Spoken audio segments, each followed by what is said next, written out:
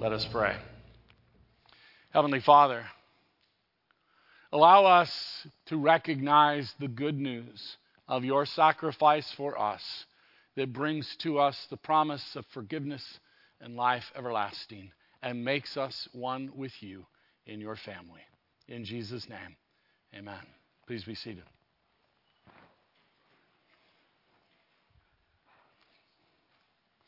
Holy Communion, the Eucharist, the Lord's Supper, all referring to this sacrament that we celebrate here at St. Timothy's at least twice a month. A sacrament, by the way, that we will also celebrate next week as we do the ordination and installation of a pastor, recognizing that in our ministry and in our calling, we are fundamentally and always dependent on the grace of our Lord Jesus Christ. That our ministry is actually an outpouring of the grace of God we receive. We serve in gratitude for that grace we have received. Sometimes, however, in the church today, we think about the Last Supper when we hear about Holy Communion. We think about Jesus and his 12 disciples in that upper room and forget to remember. We forget to remember that what Jesus was doing in that moment was celebrating the Passover meal. For you see, this idea of the Passover is critically important to the identity of God's people. Listen to what Jesus said. I have indeed seen the misery of my people in Egypt, and I am concerned about their suffering. This is the beginning of the Exodus story where God comes in the burning bush and shows up to Abraham and he says, I know the struggles of my people. I hear and I will do something about it. There's a resonance that causes us to recognize that we have a God who hears us and who rescues us. And this Exodus story then, where Moses is sent to say to Pharaoh, who is enslaving the people of Israel, let my people go, is indeed one of the movements of the character of the God we serve. He is a God who seeks always to rescue us, to set us free. And so the freedom in Christ we talk about, especially in the epistle to the Galatians, is a recognition that the God we serve is a God who rescues. The God we serve is a God who saves. Sometimes in these days in the life of the church, when we say Jesus saves or I am saved, not that Lutherans talk in those terms very often, but when we say that, sometimes we want to fully spiritualize it and miss the reality that the promise of salvation is a promise of wholeness. It isn't simply spiritual, but it's physical, it's spiritual, it's relational. It's all those things as we're invited to experience the fullness of life as God intended. We have to try to work on our thinking here in the West, not to separate out or compartmentalize that which is spiritual with the rest of our lives. In the scripture, if you read it with that compartmentalization in mind, you totally miss what's there in the lives of the people. They didn't do that. They didn't separate that which is spiritual from that which is physical or relational or emotional. It was all one. The wholeness of the people. Very much a part of the Hebraic mindset. And so what happens is this Exodus story, this Passover story gets repeated over and over and over in both the Old Testament and the New. Even before the Ten Commandments are given to Moses, he begins the Ten Commandments with the words, remember, I am the Lord your God who brought you out of slavery in the land of Egypt. As we begin this question of God's instruction, we are to begin it by remembering who God is. a God who hears our cries and rescues us. And out of the freedom of that rescue, we live out our lives seeking to be a witness, seeking to be grateful, seeking to use our freedom to bless others and to bring honor and glory to God. The people of Israel are told, remember the Passover. When the Father is given instruction for how he is to carry out the Passover, when the children ask, why are you doing this? The language of the Father is language that says, God rescued me. I was rescued. It's personal. Now, I don't know about you, but I've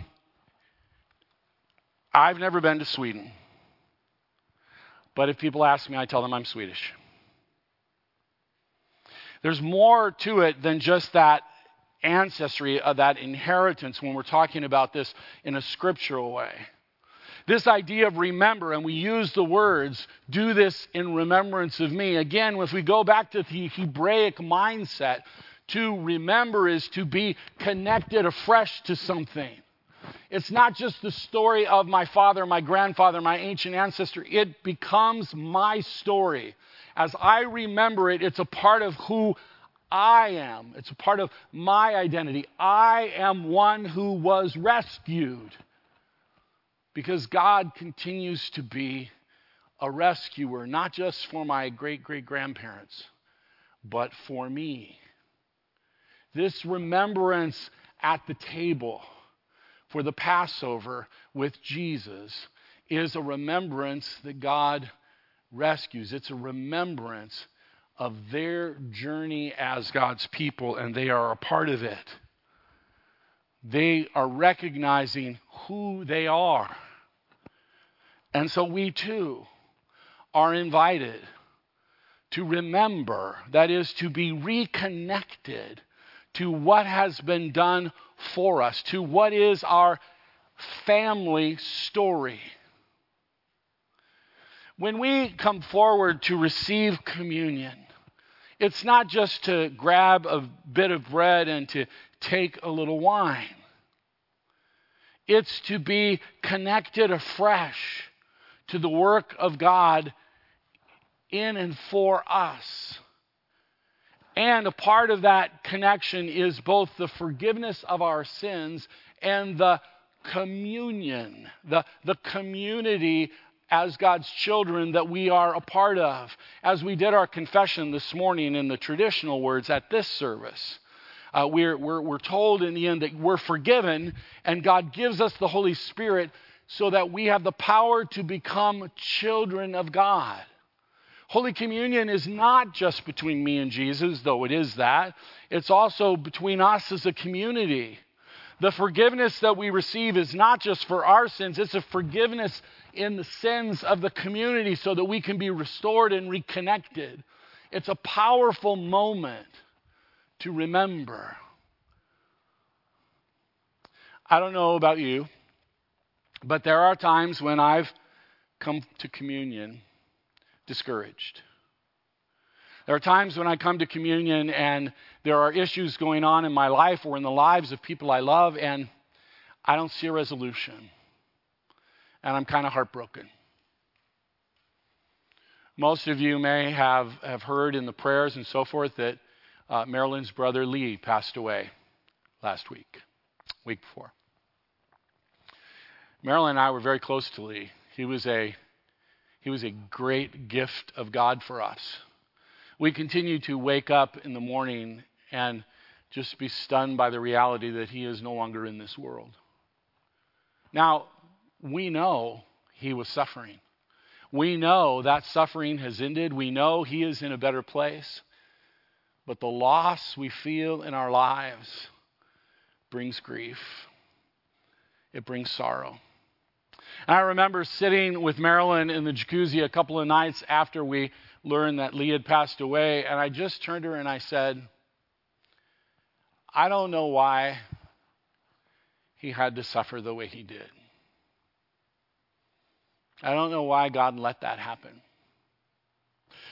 And why I'm telling you the story is for two reasons. Number one, I think many of you have had similar thoughts of loss in your own life, and I want to say to you, it's okay.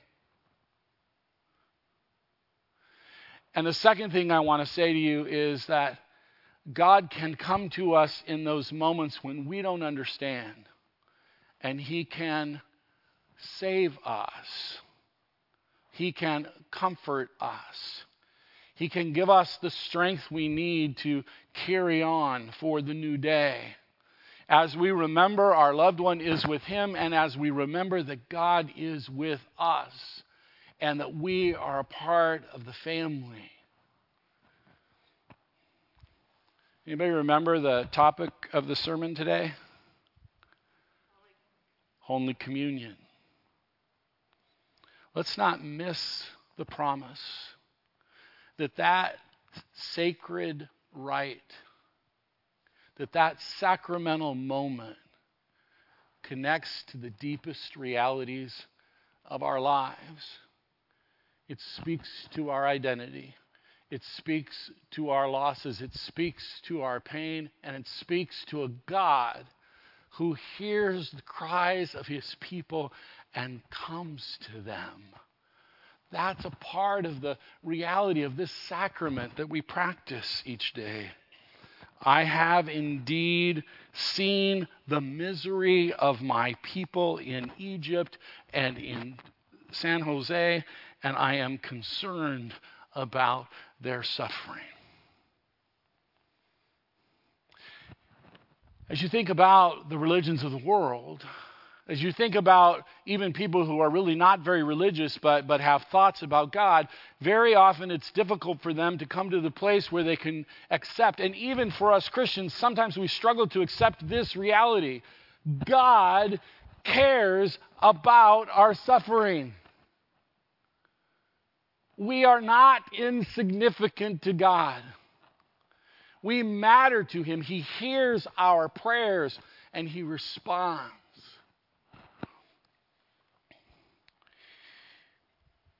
Listen to these words again. This is from 1 Corinthians 11. For I received from the Lord what I also passed on to you. The Lord Jesus, on the night in which He was betrayed, took bread, and when He had given thanks, and He broke it, He said, "This is my body, which is for you. Do this in remembrance of me."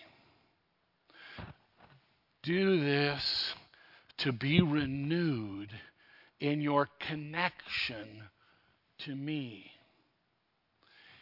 Take part in what Christ has done in sacrificing Himself for the forgiveness of our sins.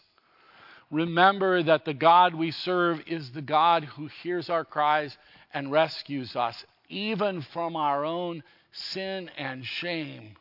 Even if we haven't experienced physical slavery, most of us have experienced things in our lives that we feel stuck in, trapped by, unable to get out of. That's bondage that God would rescue us from.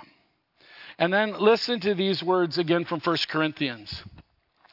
Is not the cup of thanksgiving for which we give thanks a participation in the blood of Christ? Is not this, the bread that we break, a participation in the body of Christ? And I don't know if you can read it on the screen, but at the bottom it says, NIV uses the word participation. King James Version uses the word communion. Is this not a communion in the blood of Christ? What I want to suggest to you is this is not just a motion, an action that we go through. It is a being joined together as a community of faith and with God. A part of that wholeness, that salvation, that forgiveness that we're promised is restorative to our relationship with God. It's a reminder that we can pray and He will hear. It's a reminder that God is active and involved and participating in our lives. as we join in the life of Christ. Listen to this from Ezekiel 36. God said through the prophet Ezekiel, I will also sprinkle clean water on you, and you will be clean.